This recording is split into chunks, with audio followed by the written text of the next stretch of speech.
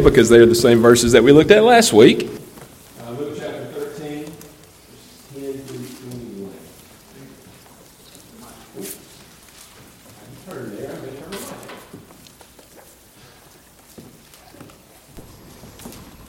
Let's hear God's word together. Beginning in verse 10, it says, "Now he was teaching in one of the synagogues on the Sabbath, and behold, there was a woman who had a disabling spirit for 18 years. She was bent over and could not fully straighten herself. When Jesus saw her, he called her over and said to her, 'Woman, you are freed from your disability.' And he laid his hands on her, and immediately she was made straight, and she glorified God. But the ruler of the synagogue, indignant because Jesus had healed on the Sabbath, said to the people, 'There are 6 days in which work ought to be done. Come on those days and be healed, and not on the Sabbath day.' Then the Lord answered him, 'You hypocrites! Do not each of you on the Sabbath untie his ox or his donkey from the manger and lead it away to water it?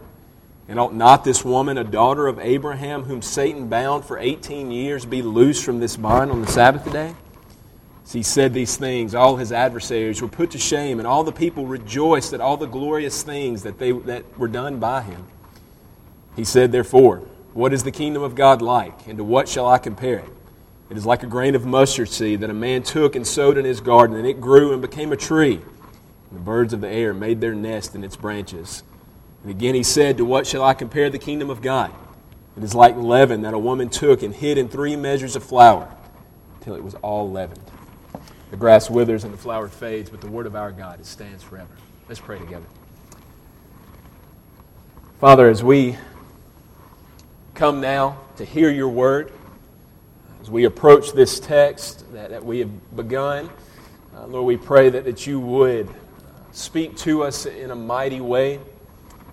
Lord, we come here today with very many needs. We come here with lots of things on our hearts and on our minds, problems, troubles, sin. And yet, Father, we need to hear from you clearly. We need to hear what you would have for us. And so, Lord, as we approach this time, we pray that your Spirit would be at work in our hearts, that you would draw us closer to your side, that you would show us our great need, that you would show us our great Savior, and that through it all the King would be glorified. We ask all these things in Jesus' name. Amen. Well, today we do want to finish what we started here in these verses last week, what we called kingdom considerations. And we want to do that by taking up 2 final points. We stopped early, which I'm sure everybody appreciated, but we're going to try to finish those 2 points up today. But before we do that, I just want to remind you where we've been. Now, much of this is going to come up again as we move forward, so we don't have to overdo this. But I do want to just kind of review for you quickly the 2 points that we've seen. You remember we said first that at any time we begin to consider the kingdom as Christ does here. And that's at the heart of what Jesus is trying to drive us at, right? Notice when he gets to those 2 parables that we're going to look at, it says not just he moves on to the parables, it says therefore. And so obviously these 2 things are connected. What's happening in this miracle, what he says to the Pharisee, and then these words about the kingdom, all of this is connected in a real way. And so as we talk about the kingdom, we said it's important to always think about this already and not yet aspect that we experience in our reality even now.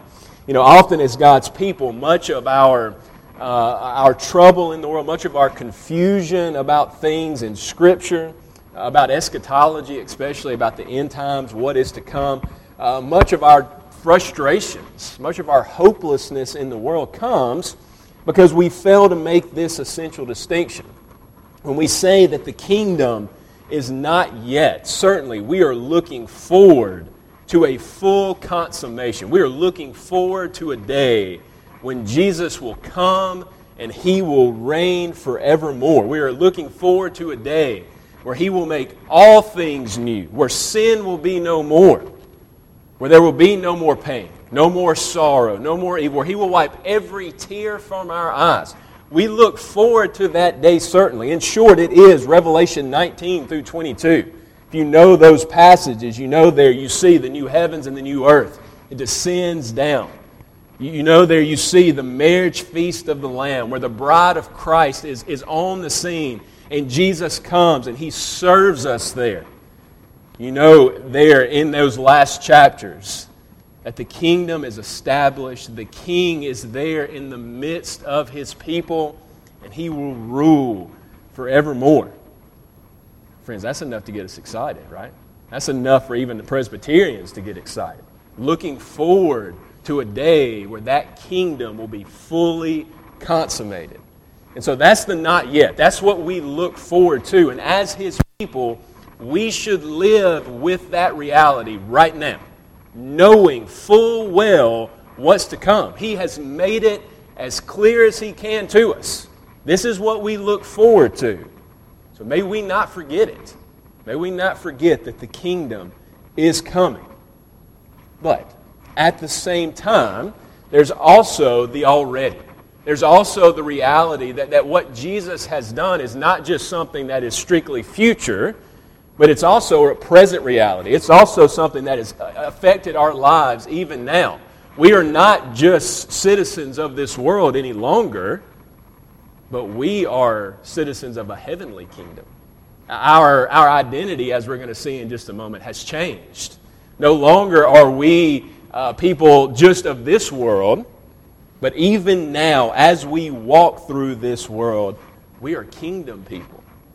And that brings with it all of the benefits that Jesus has promised us, to some measure or another. We have His blessings. We have His obligations. Hear me there. Have blessings and obligations. We also have His protection, the protection of the King. And so we have what is to come, but we also live in the very present reality of what He has already accomplished for us. And that is a real reality now. I'm going to say, we're going to say more about this later, so I got to stop. All right, secondly, we saw last week, not only this, we could have called it a kingdom reality, but we also saw kingdom identity, right? And we saw, that got us really into the passage before us, and we saw it in the story of this woman who had this disabling spirit from Satan for 18 years, right? She had been bent over. She could not straighten for all of these many years, and we said that surely hers was a life full of hardship, a life full of pain, a life full of rejection, and yet what do we find her doing? We find her faithfully serving her God. She is at the Lord's house on the Lord's day, ready to worship. And while she is there, she meets the Lord's Messiah. She meets the Son of God, who, unlike so many of the other people in her life, don't simply look through her. He doesn't look past her. But the text says, He saw her. That's a loaded statement. That's again, enough to make us shout and sing. But He saw her, and with compassion, He reaches out, and in His grace and mercy, He heals her. She had been bent over for 18 years, and it says immediately she was straightened. And what we said is that in this lady, we see ourselves, right? We have this same desperate need that she had. Hers was a physical need, and also a spiritual need, but ours is a spiritual need to be sure. We need to be healed from Satan's attack on us. We need to be healed from our own sinful hearts. Certainly, we need to be transformed. And the point here is that in Christ, as we rest in Him, He gives us a new identity. He gives us the Holy Spirit. He gives us His blessings. He gives us the kingdom. And so we now live as kingdom people. I have written down here, and it's right, with that in mind, I don't know if I said this last week, but I should have if I didn't. As kingdom people, we're not meant to be like Superman. Clark Kent, at one point, I grew up, I really liked Superman. At one point in my life, I had an obsession with it, I think. Sam the other day, or maybe Wes, was going through a bunch of my old stuff, and there was this Superman stuff everywhere, and he was like, this is weird. And I said, I know, I'm sorry. But we're not meant to be like him. We're not meant to be Clark Kent during the week and then meant to be super Christian on the weekends. That's not the way that the Lord has called us to be. And what we are meant to be is His always, everywhere we go. There's no way, if we really are resting in Him, we cannot live out our Christian identity. Any more than we can't live out our personalities, any more than we can't live out our worldly identities, our jobs, our hobbies, all those things that make us who we are. Well, friends, what makes us who we are more than what Jesus has done for us? There is nothing that makes us who we are more than that. And so we are resting in this transformation, this new kingdom identity. Now, I realize I'm in danger here of preaching this all over again, and so we have to move forward. And so the next thing that I want you to see in this passage, we've seen a kingdom reality, we've seen a kingdom identity. The third thing that we see here are kingdom priorities. Kingdom priorities. And we see it there in the reaction of the Pharisee, this ruler of the synagogue, to what Jesus does for this woman. Notice there in verse 14. It says, "But the ruler of the synagogue, indignant because Jesus had healed on the Sabbath, said to the people, 'There are 6 days in which work ought to be done. Come on those days and be healed, and not on the Sabbath day.'" Now I wonder, as you hear those words, as maybe you just think of Pharisees in general, maybe not this man particularly, but just when you hear the word Pharisee, what is it that goes through your mind? What emotions do you feel when you hear of these men? Well, if you're like me, I imagine that you think of arrogance, certainly. Maybe you think of misuse of power. Maybe you think of a complete unwillingness to have any kind of mercy or grace or compassion for those around them. Maybe as we think of them, there's even a little bit of anger, a little bit of outrage that they could act this way, right? At the very least, in true Southern form, we step away from these stories going, well, just bless their hearts. How in the world could they have acted this way? How in the world could they have done it? And that's true. You know, there is truth in that. We need to recognize that Jesus saved His harshest criticisms, not for the people that we would have considered the worst of sinners. He saved His harshest criticisms for these men, for the Pharisees, these who were supposed to be the religious elite, right? He would say of them that they are whitewashed tombs. He's already said that in Luke. He's called them a brood of vipers. Here, He calls them hypocrites. Clearly, as we think about them, there's not much good to be gleaned from these Pharisees. But I set all of that up, not to try to produce sympathy in us for these men, but I set it all up there in that way because I want you to keep in mind something that's important. We said earlier that these wise men, at least wise in their eyes, what were they? They were the religious elite, right? They were the ones who, in their own minds and really in the minds of the Jewish people, who were the religious trendsetters. They were the theologians. They were the ones who had all this stuff about God truly figured out. They were the standard. They set the standard. You know, we see their actions, and given Jesus' response over and over again, we shake our heads. But my point here is that when these Pharisees acted this way, when they made these decisions, why did they do it? They did it because they thought they were right. Now look, certainly sin was mixed in with all that they did, but in their minds they thought they were following God. Over and over again, as they do this, what do they bring to Jesus? Their own interpretation of Scripture, right? Even here, what He's doing is at least some ways in an interpretation of Scripture. And so my point here is that these men don't see themselves as the rebels we see them as. They don't see themselves as not following God. In their actions, they think they are doing the right thing. Again, I'm not trying to get us to be sympathetic towards them, because the truth is they had Jesus right in front of them, they had the truth right in front of them, and they missed it. I simply want to say to us this morning, this is important, so hear me, that the dividing wall between follower and Pharisee is often a very thin one. Or at least it can seem like a very thin one in our own sinfulness, right?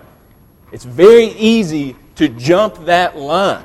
And very unintentionally, with very good intentions. Again, this man in our story, what's he trying to preserve here? The fourth commandment. He's trying to preserve the Lord's day. Now, again, they had come up with all kind of laws to make that happen. And his were man-made laws.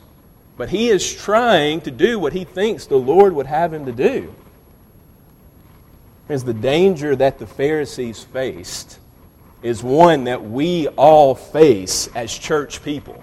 It's one that we all face as we deal with one another and as we deal with a lost and dying world. This is particularly true as we as a church go out, as we face America today. This may particularly be true for the Reformed church in general. You know, we are very committed to that we've got this thing right. And look, I'd be the first to tell you that I think we do as well. But we go out, and what do people say about us? If they're honest, they say about the church in general. They say we're arrogant. They say we're rigid. They say we're unwilling to compromise, that we're quick to break fellowship over almost any theological issue. And look, hear me. There are issues that we must break fellowship over. There are theological issues that are that important. Often we do these things in pride, right? We go out in arrogance. We go out waving our flag saying, hey, we're right and you're not, and you better shape up or you're going to be in trouble. That may be true, but to whatever degree there is pride in our hearts when we say that, to whatever degree we are not humble and compassionate and merciful, friends, we've missed the boat. We've missed the whole thing. To whatever degree we do that, we are acting far more like these Pharisees than we are like Jesus, than we are like the way the New Testament church was meant to act, right? And so as we try to consider this, how can we avoid being Pharisees? Maybe that's the point we need to get to, right? We can point out our own flaws in this over and over again, but we feel them and we know them. So how can we avoid this danger as God's people? Obviously, we want to stand on truth. We need to stand on truth. But how can we be followers and not Pharisees? Well, if you notice in this passage, there's really two major things that I want you to see here. The first thing as we try to avoid this is we have to remember that kingdom identity that we've already spoken about, right?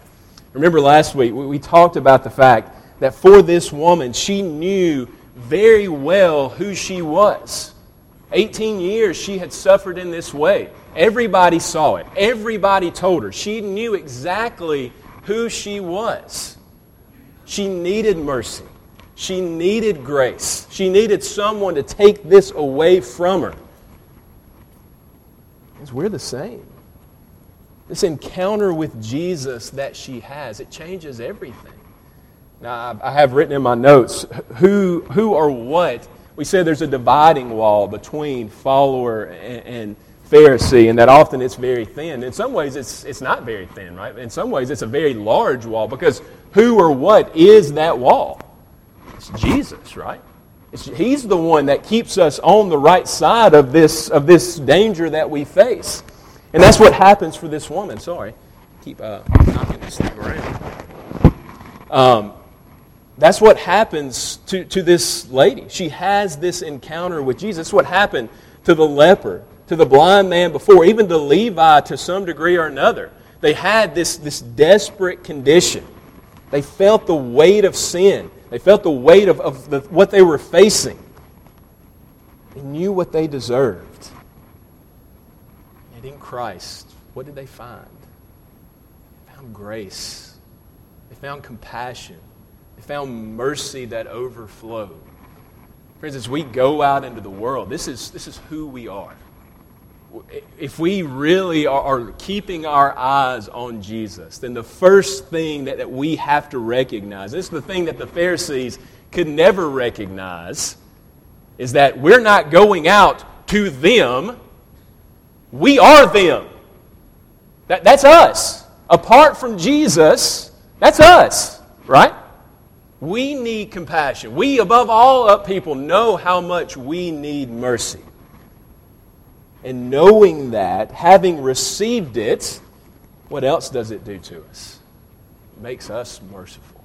It makes us compassionate. It makes us to want to be like our Savior. Friends, if by sheer grace we have received the love of our Lord, how much more now can we go out into the world and just by sheer grace love the people that we come into contact with? Be merciful to them. Be compassionate with them. That's what He calls us to do. Secondly here, first, we have received mercy and grace, and so that keeps us from being pharisaical. It's hard to be pharisaical when we have received those sorts of things. But secondly, an encounter with Jesus, it also helps us recognize not only that we have been transformed, but that we continue to need to be transformed, right? Certainly, as we theologically, we think about our status in the heavenly throne room right now. We are holy, right? We are sanctified in Jesus. We're resting in Him. But in our actual experience, as we live out in this world, what is always there as well? Our sin is always with us, right? We always have need for the Holy Spirit to be at work in our hearts, to be confronted by our failures, to be confronted by our shortcomings, to be confronted by God's Word.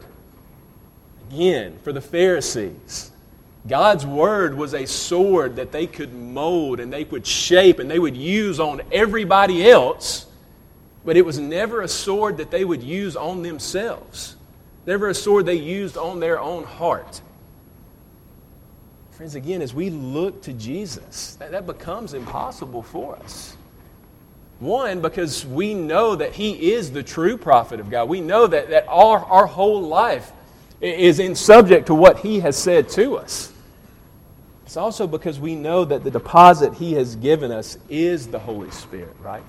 That He is working in our hearts, always confronting us with our sins, always confronting us with who we continue to be, where we need to be brought into conformity with His law, with what He has said to us. Again, this Pharisee, he wanted to protect the fourth commandment, but he did it at the expense of commandments 5 through 10, right? But 5 through 10, what does that do? It says, love your neighbor as yourself is what Jesus says, right? He missed those parts of the Old Testament that said, I desire mercy and not sacrifice. He missed those parts of the Old Testament where Jesus is able to very succinctly give it to us and say that the Sabbath was made for men, not men for the Sabbath, right?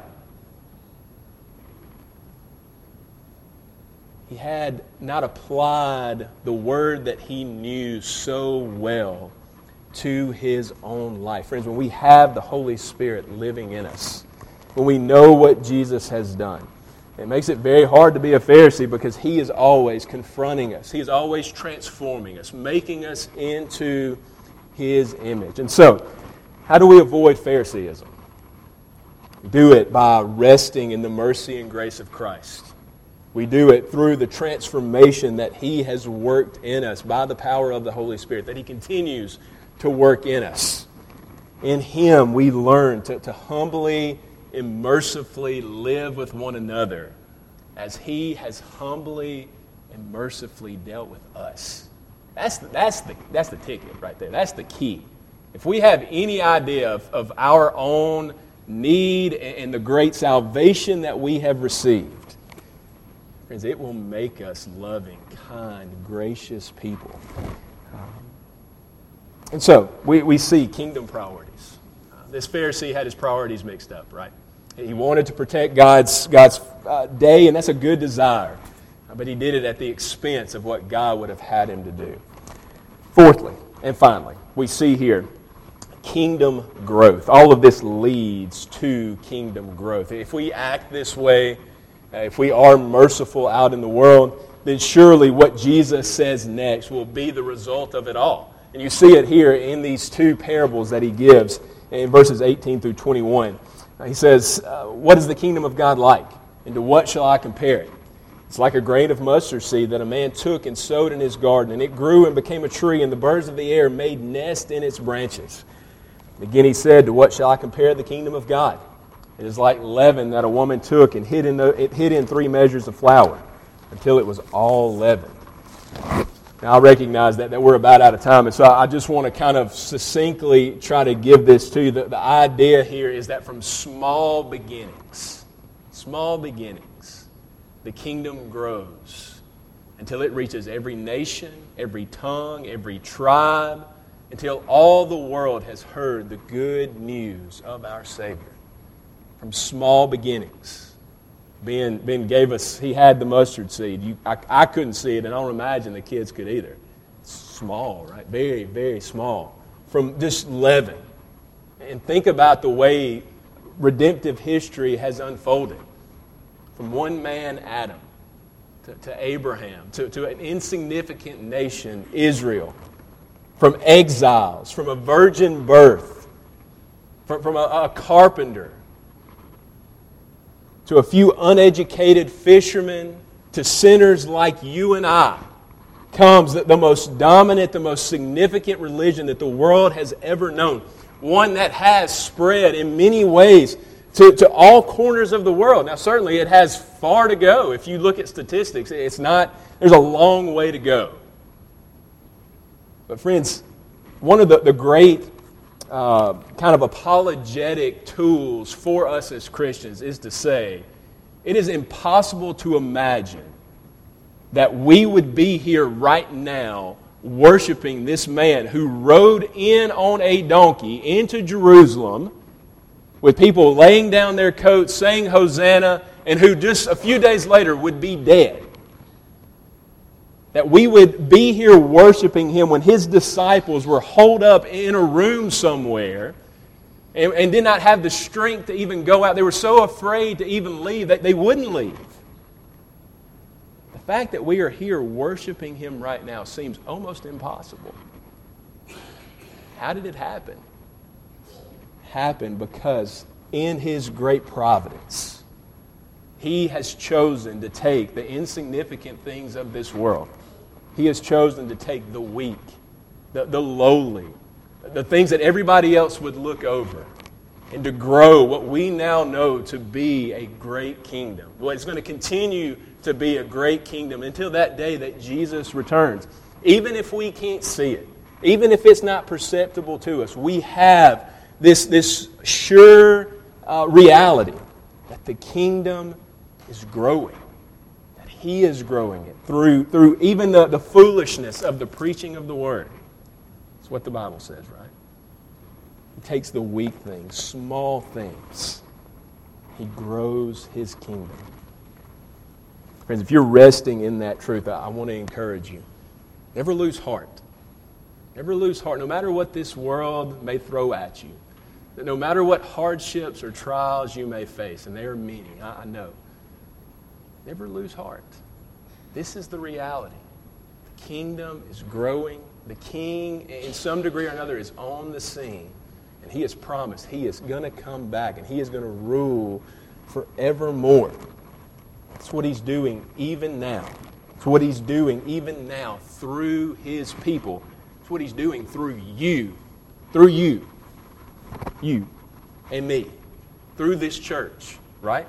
This is our kingdom call. This is the last one. Kingdom call. We could have added this in as a point, and I didn't do it.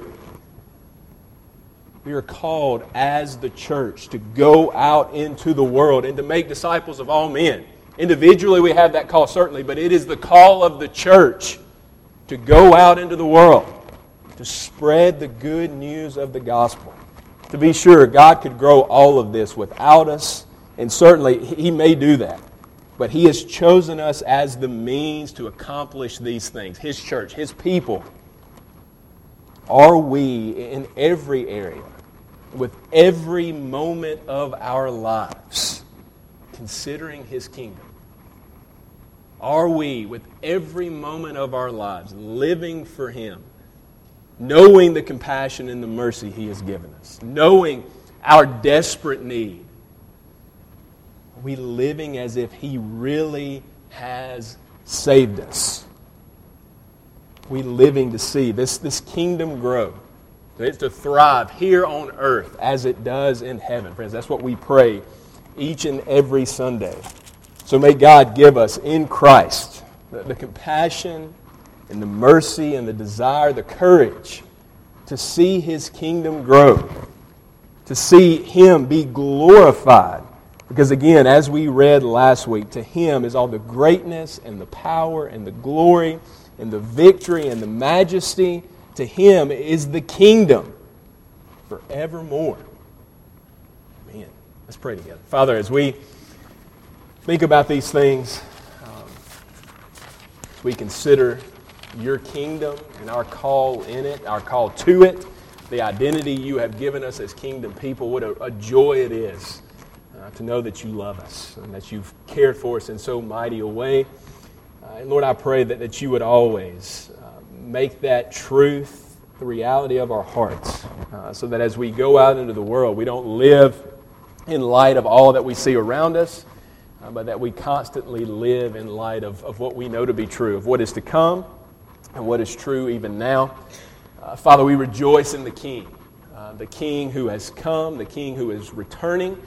And we rejoice that we can be His people, and thank you for the blessings, the protections, all that gives us. Lord, again, may the desire of our hearts to be to see that King glorified throughout the world, even to the ends of the earth. May we as your church be about that call that you have given us to make disciples of all men. We ask this in Jesus' name. Amen.